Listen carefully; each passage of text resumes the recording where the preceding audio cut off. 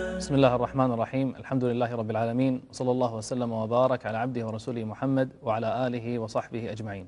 أما بعد، إخواني، تعلمون أن الوضوء هو مقدمة الدخول على الله تعالى، حيث أنه إذا طهر ظاهرك بالماء فماذا بقي عليك؟ بقي عليك أن تطهر باطنك، والوضوء يفعل لك ذلك. فإذا صار العبد متطهرا مما لا يحبه الملك صح له أن يقابل الملك. يقول ابن القيم رحمة الله عليه في مدارج السالكين: إذا لقي العبد ربه يوم القيامة قبل الطهر التام، يعني من الذنوب، فإنه لا يؤذن له بالدخول عليه بغير طهارة، كما أنه لا يؤذن له في الدنيا بالدخول عليه للصلاة إلا بطهارة. انتهى كلامه رحمه الله. ولذلك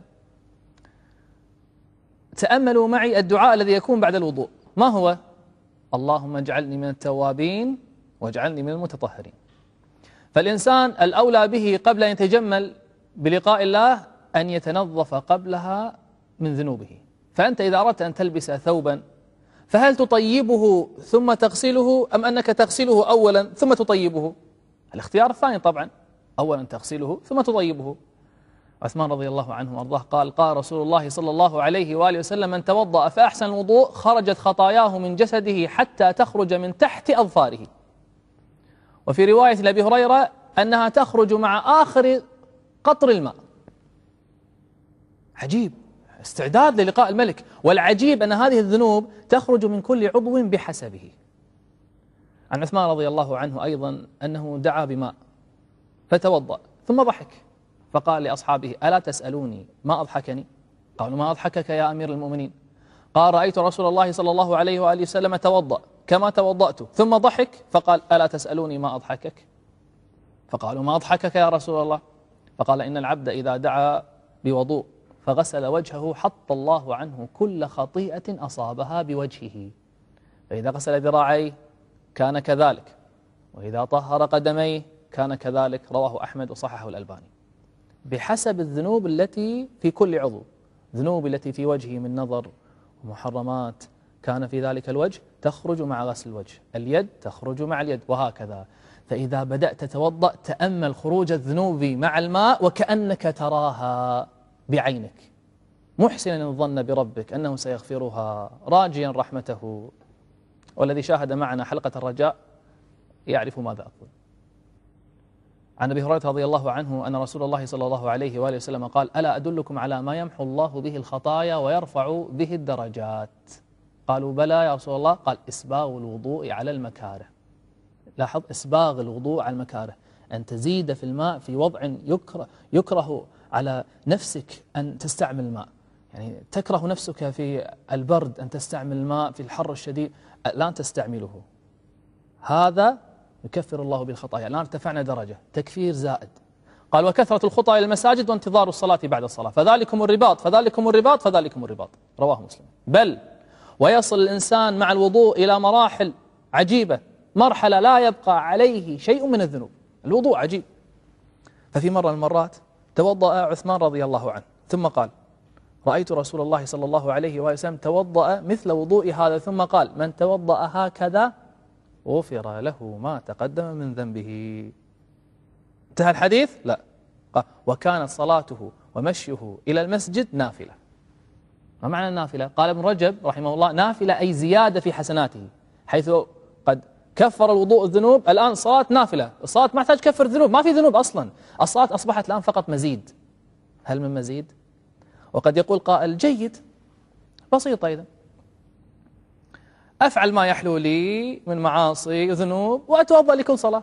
لا، أنت الآن تخادع الله. لما أعطاك رحمته لا تقابلها بالمكر، لأنك إذا مكرت بالله مكر الله بك. قال تعالى: ويمكرون ويمكر الله والله خير الماكرين. أتدري كيف يمكر بك؟ لا يعطيك فضل الحديث، فضل الوضوء هذا ما يعطيك إياه ببساطة. تخادعه؟ لا تخادع ربك، فإن الله يعلم سرك وعلانيتك وما الذي تفكر به. قال تعالى: يخادعون الله وهو خادعهم. الوضوء يكفر سيئات من يستحق ذلك، وليس هذا فحسب، بل أكثر من هذا، يعطيك الله زيادة. العبد في العادة يحتاج في لقاء الملوك إلى التحلية والتجمل بأنواع الزينة الظاهرة الوضوء يعطيك إياها. قال رسول الله صلى الله عليه وآله وسلم: تبلغ الحلية من المؤمن حيث يبلغ الوضوء. أين نهاية الأعضاء في الوضوء؟ تبلغ حليتك حيث يبلغ الوضوء. ولكن ما هي هذه الحلية؟ الحديث سيخبرنا، انتبه. عن أبي هريرة رضي الله عنه قال: أتى رسول الله صلى الله عليه وآله وسلم مقبرة فقال: السلام عليكم دار قوم مؤمنين وإنا إن شاء الله بكم عن قريب لاحقون. ثم قال عليه الصلاة والسلام: وددت أن قد رأينا إخواننا.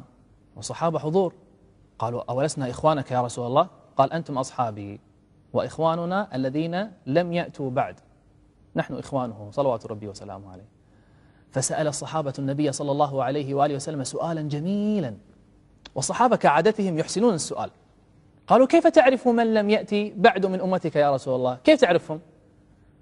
انظر للمثال. قال رسول الله صلى الله عليه وسلم: أرأيت لو أن رجلا له خيل غر محجلة بين ظهري خيل دهم بهم.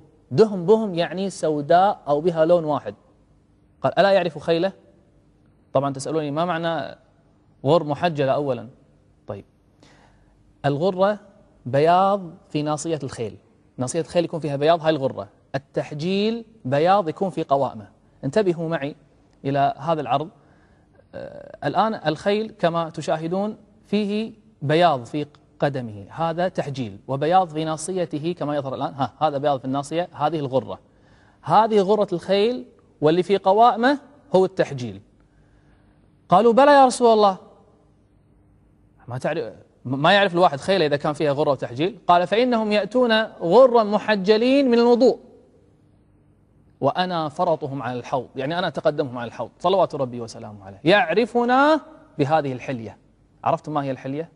بل الوضوء يوصلك إلى مراحل أعلى وأعلى ربما لم تخطر ببالك أبدا، ما خطرت ببالك، يعني مرحلة عالية. تريدون هذه المرحلة؟ بعد الفاصل إن شاء الله. بصلاتي أدنو من ربي وأنور في الدنيا قلبي وأكبر بصلاتي أدنو من ربي وأنور في الدنيا قلبي. يوصلكم الوضوء إلى مراحل عالية عظيمة. انتبه معي ماذا حدث لبلال. أصبح رسول الله صلى الله عليه وآله وسلم يوما فدعا بلالا، قال: يا بلال، بما سبقتني إلى الجنة؟ إني دخلت البارحة الجنة فسمعت خشخشتك أمامي. الخشخشة هي الحركة التي لها صوت. طبعا يعني لم يتقدم بلال أمام النبي عليه الصلاة والسلام لأنه أفضل منه، لا، بل مشيه بين يديه يعني كان على سبيل الخدمة، كما جرت العادة يعني بتقدم بعض الخدم بين يدي مخدوميهم هكذا يعني. فقال: يا بلال، بما سبقتني إلى الجنة؟ فقال بلال: يا رسول الله، ما أذنت قط إلا صليت ركعتين ولا أصابني حدث، يعني انتقى وضوئي، ولا أصابني حدث قط إلا توضأت عنده، كل ما انتقى وضوئي توضيت. فقال النبي صلى الله عليه وآله وسلم: بهذا. رواه ابن خزيمة وصححه الألباني. قال أهل العلم: وإنما أخبره عليه الصلاة والسلام بما رآه ليطيب قلبه ويداوم على ذلك العمل ولترغيب السامعين. وها نحن الآن نسمع فلنطبق. أخي الكريم، أختي الكريمة، إذا استشعرتم هذه الأحاديث عند الوضوء سيصبح وضوءكم أجمل بكثير مما لو أنكم لم تستحضروا هذا الفضل من قبل. عندما تتوضأ استحضر هذا الفضل لم يذكره النبي صلى الله عليه وآله وسلم عبثا أبدا.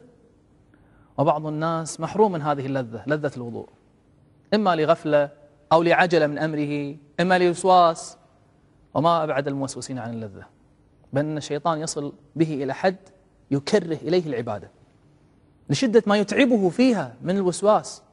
وقد قلنا أن العلاج في قول العلماء أن الموسوس إذا شك فإنه لا قيمة لشكه، فلا يجوز له أن يعيد، ما يجوز أن يعيد أصلا، لا قيمة للشك. فعلى العبد أن يسأل نفسه: أنا لماذا أعيد وضوئي وصلاتي؟ لماذا؟ فإن قالت لك نفسك: لأني أخاف أن يؤاخذنا الله، فليقل لها: الله الذي تخافين أن يؤاخذك لأنك ما أعدت لا يريدك أن تعيدين، لا يريدني أن أعيد، وانتهى. لكن بعضهم يقول نعم أنا أعرف أن الله لا يريدني أن أعيد، أنا أعرف والله، لكن ما أرتاح، سأحس بتأنيب داخل صدري فأعيد عبادتي لأرتاح من هذا التأنيب. نقول طيب علاج هذا سهل، قل لنا بالله عليك، هذا الذي يوسوس لك ويأمرك بالإعادة ملك من الملائكة أم شيطان من الشياطين؟ بالتأكيد أنت تعرف أن الذي توسوس هي الشياطين، إذن هو شيطان. طيب هل هو يحكمك فتفعل ما لا تريده أنت، أم أنك أنت الذي تملك قرارك؟ طبعا أنت تفعل ما تريد، ويستحيل أن يحكمك الشيطان رغما عنك. طيب سؤال، هل يؤاخذك الله بقرارك أم بوسوسته؟ بقراري طبعا. إذن لماذا تخاف من شيء أنت تعلم أن الله لن يؤاخذك عليه؟ والله المسألة بالعقل بالمنطق، كن واقعيا، أنت الذي تتحكم بنفسك. حرام عليك أن تذهب لذة الصلاة بوسواس ووساوس لا تسمن ولا تغني من جوع. والله مرة من المرات أحد الإخوة الذين ابتلوا بالوسواس اتصل بي بعد أن عرف أسرار الصلاة بدأ يتلذذ فيها، أخبرني أنه بعد خشوعه في الصلاة تنقطع الوساوس منه تماما، لأنه انشغل بالأعظم، انشغل بمحبة الله. يقول ابن القيم رحمة الله عليه في مدارج السالكين: المحبة تقطع الوساوس. الوسواس كالظل، إن تبعته هرب منك، وإن هربت منه تبعك. وهذا الكلام يعني ليس الموسوسين فقط إخواني، بل حتى من لم يدخل في هذه الدوامة فإن الشيطان يمكن أن يبدأ به، حتى غير الموسوسين. انتبهوا، تعرفون متى يبدأ الشيطان؟ سأكشف لك مفتاحه الخبيث. يبدأ معك مرة واحدة، يعني مرة عابرة هكذا تشك فيها، فيقول لك كامل، ما هو كامل الوضوء، احتياطا أعد، ثم يزيد، مرات قادمة يزيد، فإذا أنت قد تحولت إلى شخص آخر، ستصبح آخر من ينتهي من الصلاة. فاحذر تلبيس إبليس، احذر، إنه لم يستطع أن يجعلك تترك الصلاة أو تترك الوضوء. ماذا صنع بك؟ جعلك تكرهها، فلا تتبعه. إذا عرفنا كل هذا يجب أن نعلم أيضا أن الذي ينقض وضوءك أشياء ثلاثة فقط: الخارج من السبيلين، كل خارج أعزكم الله من بول أو غائط أو ريح أو ما شبهه ينقض الوضوء، يعني كل تغييب أو زوال للعقل بإغماء أو نوم، فإن نمت فقد انتقض وضوءك. والضابط في النوم الذي ينقض الوضوء أنه النوم الذي يزول معه الشعور بالنفس، فيصل إلى مرحلة يمكنك أن تميز هل خرج منك شيء أم لا. الأمر الثالث أكل لحم الجزور أي البعير، فإن أحد الصحابة سأل النبي صلى الله عليه وآله وسلم عن الوضوء من لحوم الإبل، فقال نعم توضأ من لحوم الإبل، رواه مسلم. قد يقول لقاء الآن لماذا تذكر لنا نواقض الوضوء وصفة الوضوء وبعض الأحكام الفقهية؟ ما علاقة هذا بلذة الصلاة؟ أخي الكريم، أختي الفاضلة، هل تظنون أن اللذة هذه ستنفع إذا كانت الصلاة باطلة؟ مستحيل.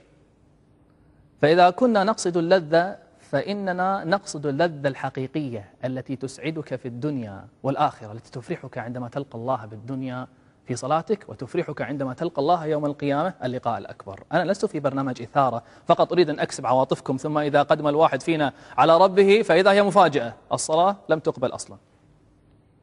انتقل معي إلى فضيلة أخرى لا تفوتها، السواك. يقول النبي صلى الله عليه وآله وسلم: لولا أن أشق على أمتي لأمرتهم عند كل صلاة بوضوء ومع كل وضوء بسواك، رواه الإمام أحمد. يقول النبي صلى الله عليه وسلم: لولا أن أشق على أمتي لأمرتهم بالسواك عند كل صلاة. وعن أنس النبي صلى الله عليه وسلم قال: لقد أكثرت عليكم في السواك. يقول بالرجب أكثرت يعني أكثرت حثكم عليه وترغيبكم فيه بذكر فضله، والسواك يطيب الفم، فأنت تطيب فمك للقاء الله. تدرون مثل من؟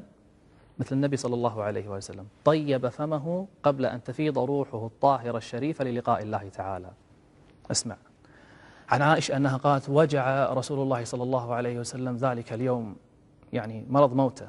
قالت: حين رجع من المسجد فاضطجع في حجري فدخل علي رجل من آل أبي بكر وفي يده سواك أخضر. قالت: فنظر إليه رسول الله صلى الله عليه وسلم، نظر في يده نظرا فعرفت أنه يريده، يعني يريد سواك. فقلت: يا رسول الله تحب أن أعطيك هذا السواك؟ قال: نعم. قالت: فأخذته فمضغته له حتى ألينه، ثم أعطيته إياه فاستن به كأشد ما رأيته يستن بسواك قبله، ثم وضعه. وجدت رسول الله صلى الله عليه وسلم يثقل في حجره، فذهبت أنظر في وجهه فإذا بصره قد شخص وهو يقول: بل الرفيق الأعلى من الجنة. فاضت روحه وقبض صلى الله عليه وآله وسلم. نلقاكم إن شاء الله في الحلقة القادمة.